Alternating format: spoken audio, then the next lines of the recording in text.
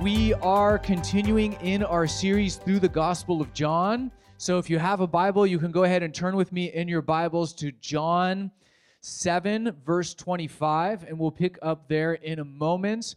If you are new or you don't own a Bible, there are Bibles in the back that you can grab, that you can keep, that you can take for yourself or a friend. We will be picking up in John 7, verse 25 in a moment. By way of reminder, last week was Easter, so we took a break from our series through the Gospel of John to specifically celebrate the resurrection of Jesus.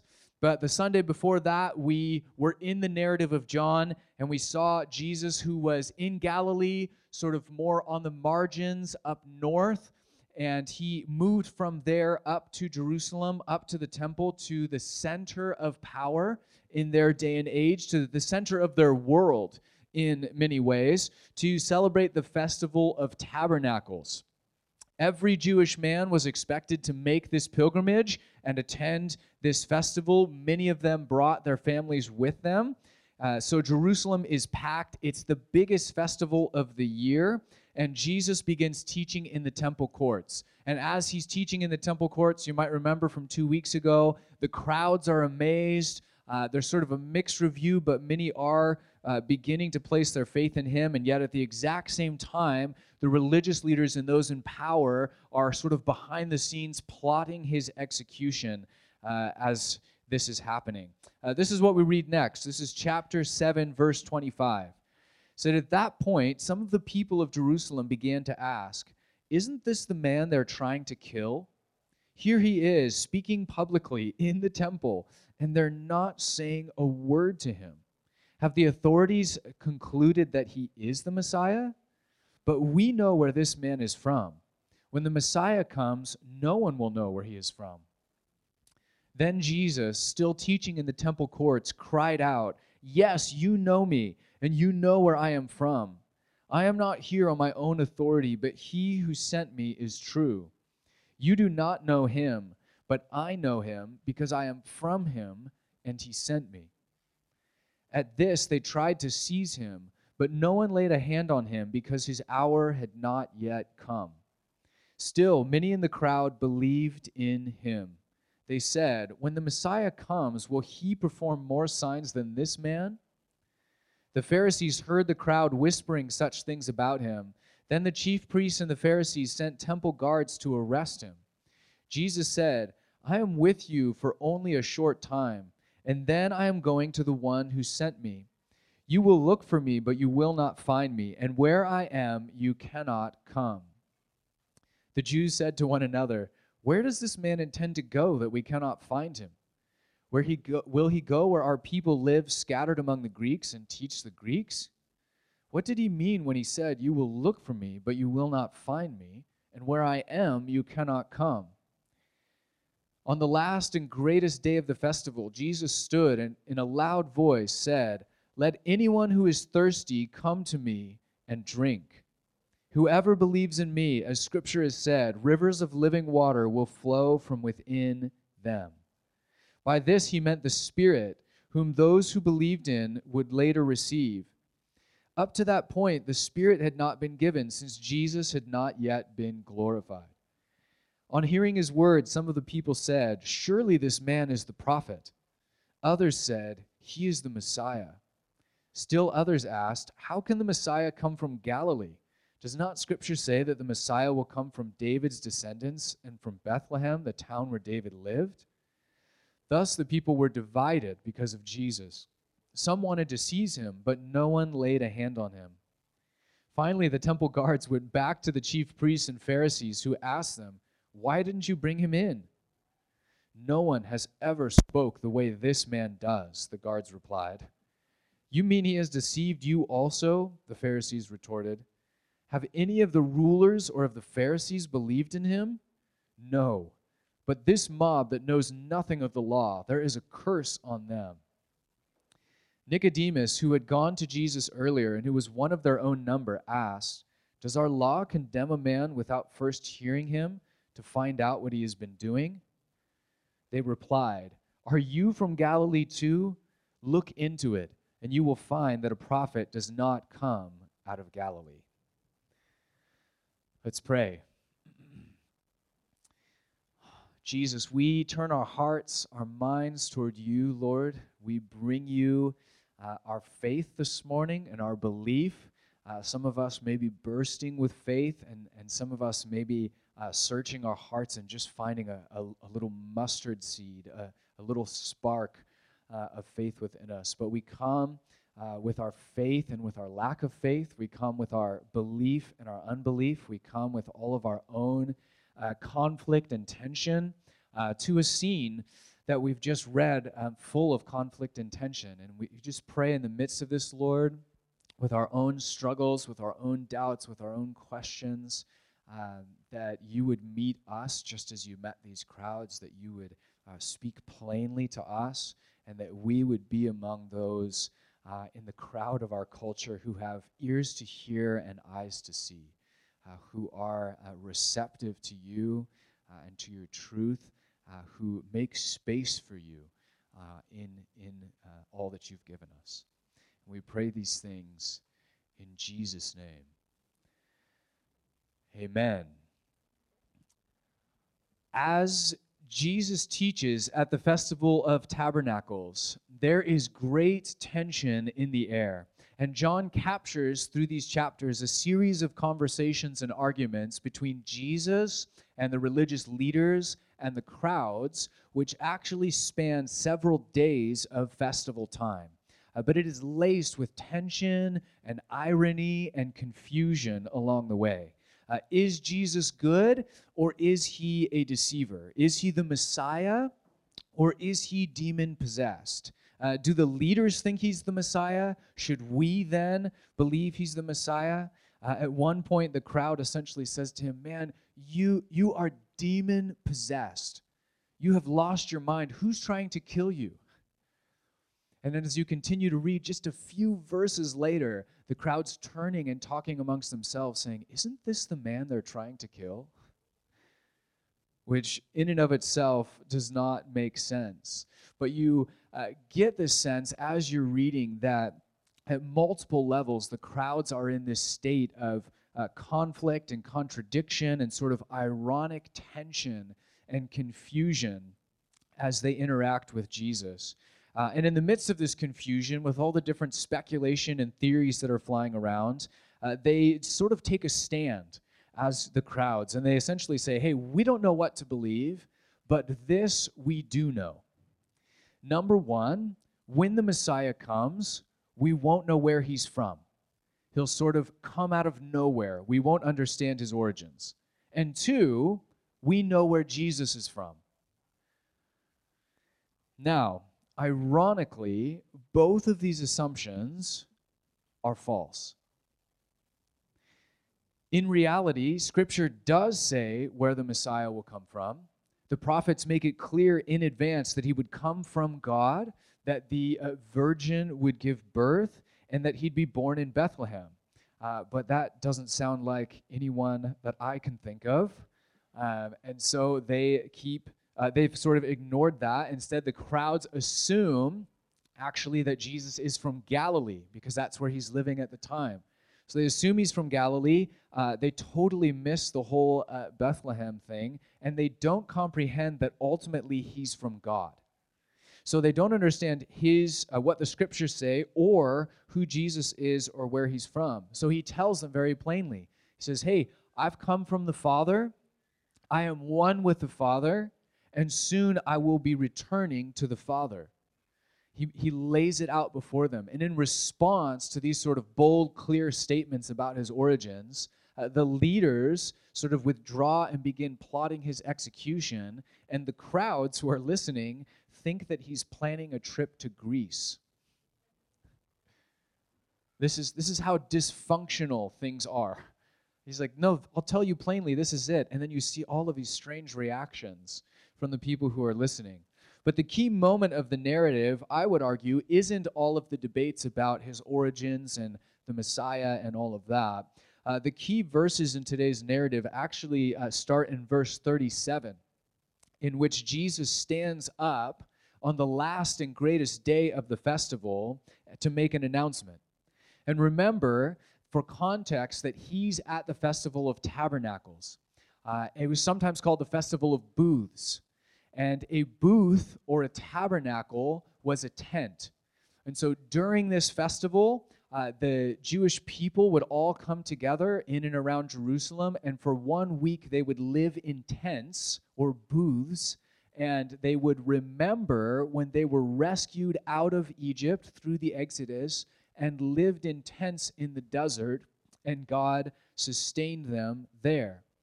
But when it came to practicing and actually celebrating this festival, much of the celebration centered around water.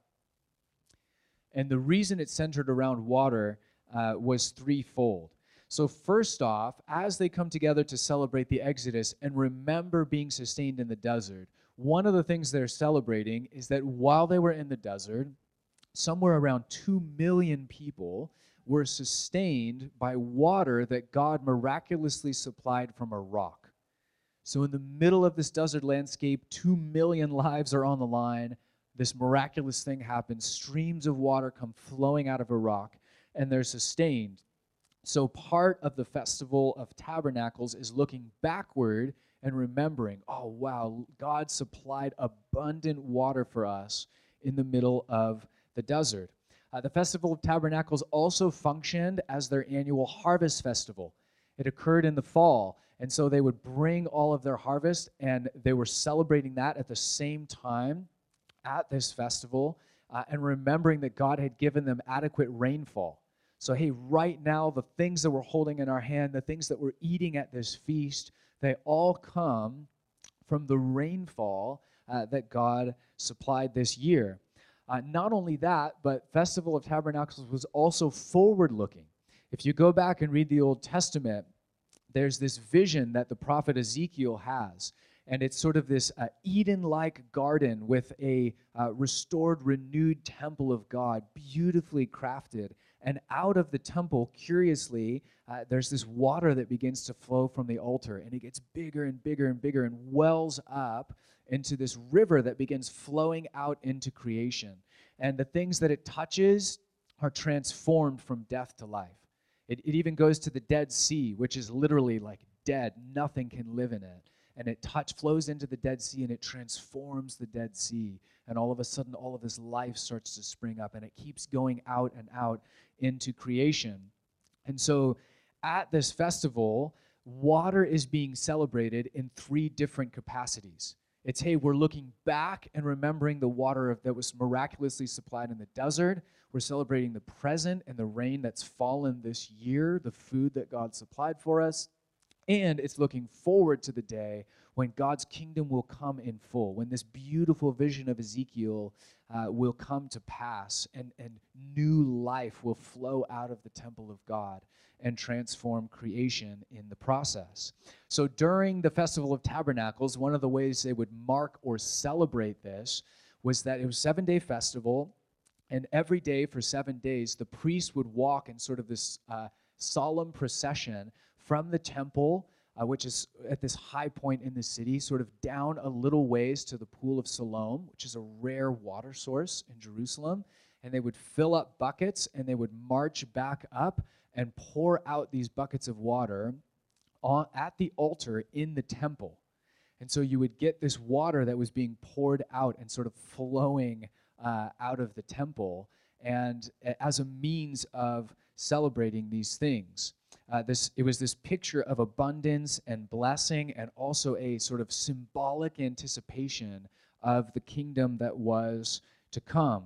And if you go back and look at the Old Testament and the imagery and the prophets, what you'll see is that water often came to be symbolic of things like life and blessing and salvation, both generally and specifically. And eventually, that imagery gets honed a little bit more and really comes to be associated with eternal life and the Spirit, are all sort of embedded in that abundance of water from God imagery.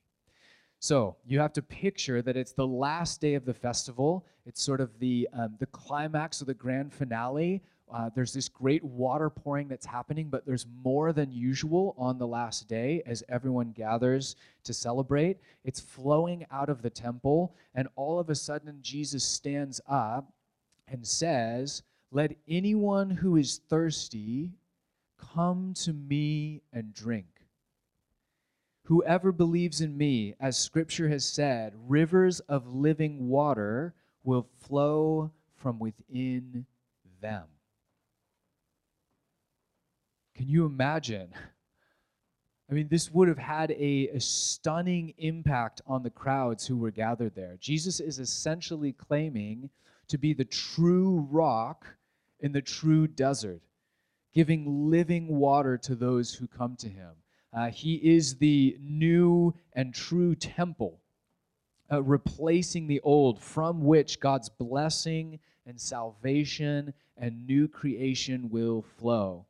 And not only that, but when you come to him, Jesus is saying, you go from sort of thirsty slave held captive to the things of this world, and you shift into this place of being a freed son or daughter of God into a new creation. And he's saying you are so changed through this process and being filled with the Holy Spirit that this God's blessing and salvation and life and spirit actually begin to well up in you to the extent that they overflow and flow out into the thirsty and dead world around you. So he's saying, hey, if you come and follow me, rivers of living water will flow from within you. Which is remarkable. And because he's tapping into multiple images at once, we actually get a really beautiful picture of what he's talking about. Andreas Kostenberger says it this way. He says, both the Exodus journey and the beautiful vision of Ezekiel have the water of life as a gift from God. The temple and the rock are the source. Both are Jesus. He invites us to himself. He is the rock in the dry place. He is the glorious revealing of God in the temple garden space. He invites us to come and drink deeply from him. An unending, ever-deepening flow of life will come from him. And wherever the Spirit flows from within us, abundant life will spring up around us. Trees will grow, and nations will be healed. This is the beautiful promise that Jesus gives to his followers. But notice that the promise taps equally into two different realities. One is the rock in the desert, the place where life is hard and resources are scarce. And the other is the vision of Ezekiel, a beautifully designed temple and a restored Eden-like garden, a place of life and overflowing abundance. And the promise of Jesus is that rivers of living water will flow from his followers in both of these scenarios. Some of us this morning, I feel like we're in a desert place, right? Where things are difficult, where resources are running dry. There's no food, there's no water, there's no permanent structures, there's no immediate sense of how do I get out of this desert? Where is the path forward? The sun is beating down on you. Life feels heavy and oppressive. You're in a place of weakness and frailty. Your soul is thirsty. You are longing for God. The valley of the shadow of death. This place where you just say, God, if you don't show up in this place, like it's over. I will not survive. I cannot make it through this season without you. And God says, in that place, rivers of living water will flow from you. And then there's the place of abundance. And some of you are there this morning. It's Ezekiel's temple vision. Life is beautifully designed and in sync and flourishing. Perhaps for you, there's this abundance and celebration in this sense of answered prayers. Perhaps you're in a season where the Dead Sea that has gathered from seasons past is being touched and transformed into something new and life-giving. Your heart feels full. Your soul is on fire. Life is good. And Jesus says, in that place, rivers of living water will flow from you. And I've experienced both of these things. I've experienced moments where life felt like a desert, where it was dry and difficult and frustrating, when things just felt lifeless and empty, where there was unnecessary heartache and setbacks. Perhaps it's chronic pain that simply won't go away, or just a thirsty soul. You feel like, oh, Lord, I want to experience you and your presence, and I'm just not. I've had moments and seasons of life where I've said, Lord, if you don't show up, if you don't meet me in this place, I will not survive. I cannot make it through this season unless you meet me here. We will have times in life where we feel spiritually dry and empty and disconnected. And we know God is real in our heads, but we just don't sense him in our hearts. If you're married, you will have times where your marriage is just hard. If you have kids, you have seasons where those kids are just difficult. And things are just not working the way that you want them to work. We can hit these desert seasons where everything feels out of sync, where it feels as if the cards are stacked against you, as if everything you go to do is an uphill battle, as if everything is just off. Thorns and thistles, by the sweat of your brow, you will wrestle with the earth. And yet as you do it, you just sense, oh, this feels cursed. The things that I'm trying to do, nothing is working out. I'm in the desert. And then there are other times when we get these tastes of Eden, when we get these tastes of heaven on earth in the midst of our broken world. Those rare moments when everything feels right, where everything is as it should be, where your relationship with God and with others and with the universe itself is buzzing and humming and flourishing. We get these seasons of abundance. Wow, my marriage, my life, my school, my discipleship, my work, whatever it is that God's calling you to in this season of life where you feel like, man, this stuff that everything is just flourishing, well-ordered and flourishing. That's the definition of shalom. It's like this tangible peace that just pervades everything. And we've had those seasons too, seasons where perhaps it's a really good Sunday gathering or a season of walking with Jesus that just feels particularly rich and beautiful. And you just say, wow, Lord, you're everywhere. You're in everything. I just am experiencing you in all of life. And it's just full of your presence and blessing and abundance. Sometimes we get these seasons of of marriage or family or work life where everything's just falling into place, where there's this abundance, where it's like, Lord, I don't even have to touch these things in order for them to turn to gold. It's like everything is just has this blessedness to it and is flowing with ease. A few weeks ago, my wife and I celebrated 8 years of marriage. Yeah, we're excited. And we got this rare moment where we got to step away from the kids for an evening, and we went out to dinner at a nice restaurant in downtown Spokane.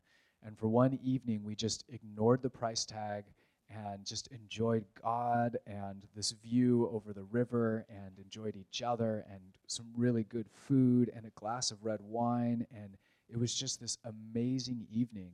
And for a couple hours, we just got to reflect back on the last 8 years, how God brought us together and brought us through dating and into marriage and everything that he'd done for us over those last 8 years, the ways he guided us and provided for us and brought us to Spokane during that 8-year period about 6 years ago, and all the things he had done since then. And it was just a few hours of shalom. It was just like all of that kind of background anxiety and stress and weight and thoughts and, oh, what do I have to do tomorrow, and what about this and this? Oh, all of that was just set aside for a few hours, and there was just this peace and presence of God as we just remembered, oh my gosh, Lord, you've had us. You've had us from the beginning. You've been so good to us. You've led us out of all of these valleys and over all of these mountains. You've got us. You're going to be there for us tomorrow. There was just this sense, oh man, this is an evening, this is a moment of shalom, of abundance. We get both in this life. Sometimes in the same day. We can feel in one season or 1 week or one moment, oh Lord, this is heaven on earth. This is a restored temple, and there's this river of life just flowing. There's just abundance here. And then we have other times where life just feels like a desert. And we're looking around the desert and we're saying, Lord, there's nothing to eat, there's nothing to drink, there's no shelter. All I can see is a big rock. Like, this is not going to work. This is not going to work for me. I don't know how to make it through this season. And yet what Jesus is saying at the Festival of the Tabernacles to his first followers as well as to us, says, if you come to me, if you're walking with me, if you place your faith in me, rivers of living water will flow from you in both seasons. When life is good and things are abundant and resources are flowing and there's a sense of shalom, well, rivers of living water are going to flow out of that abundance into the dead and dying world around us. And when you're in the desert place, when things are difficult, when nothing is working the way that you would want or anticipate, when life is full of frustration and unmet desire and need, when the sun is beating down on you and you feel lost and alone, it says, in that place, I will meet with you, and streams of living water will flow out of you. In that place, in that season, in the desert. Let's pray. Jesus, we come to you this morning just as we are. Some of us in a season of Ezekiel's temple, with this lush, beautiful garden springing up in every direction, with this beautifully designed, aesthetically pleasing temple in the middle, with this abundance of living water flowing out of it, touching, transforming, changing the dead stuff into living stuff. And Lord, we can only just praise you for what's happening around us, for all of the dead things that are coming to life, for all of the abundance. And Lord, there are others of us who feel dry, who feel empty, who feel distracted or broken, or as if we were living in a spiritual desert. And the temptation in the desert is always to turn around and look back at Egypt. It's always to look back at the place that we came from and say, oh man, that last season, or those years I had before I followed Jesus, and all of those worldly comforts that I had, and those vices and temptations and whatever it was that made me feel good in the moment back there. Wow, that actually looks more appealing to me now, because this is awful. Because I hate being in the desert, and I'm not sure how I can be sustained here without running back to some of the things that the world has to offer. And so, Lord, I pray particularly for those who are here this morning and who are in a dry spell, who maybe have inner turmoil and just don't feel at peace with you or with others or with life. God, would you meet us here this morning?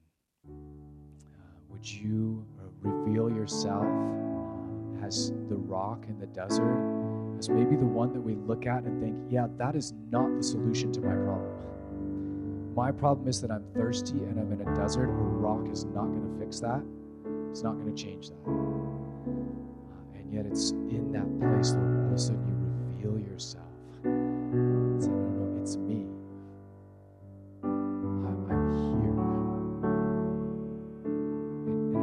Look like a temple and a garden and streams of water right now, but I'm here with you. And from within me, from within the rock, streams of living water will flow right there in the middle of your life, in the middle of the desert where it has no business operating. It has no business being there. He says, no, in that place, counterintuitively, rivers of living water will begin to flow from you. So I pray, Holy Spirit, that you would come, that we would set aside sort of our doubt, our frustration, our maybe anger with you, with circumstance, with the season that we're in. And for just a moment, we would just set our eyes on the rock and just invite you to come. All of a sudden, Holy Spirit, you would just begin to well up in us, to fill us with your presence, with your peace. Lord, we don't want to be with you just to have a quick spiritual high on a Sunday morning. Lord, for some of us, this is a life or death thing. This is a central to life thing. This is a discipleship thing. We need rivers of living water in the middle of the desert right now. So we say, Holy Spirit, come. Would you meet with us in our thirst, in our need, in our frustration, in our confusion, in our anger? Would you be the one at great cost to yourself, at great risk to yourself? Same Jesus who was in those temple courts, telling the crowds who just didn't understand, this is what's on offer. Same Jesus triumphant in the book of Revelation, saying, I am the Alpha and the Omega, I am the beginning and the end. Let anyone who is thirsty come to me and drink. I give water without cost to those who ask. We come seeking now, we come knocking now, we come asking now. Would you meet with us in this place? In Jesus' name.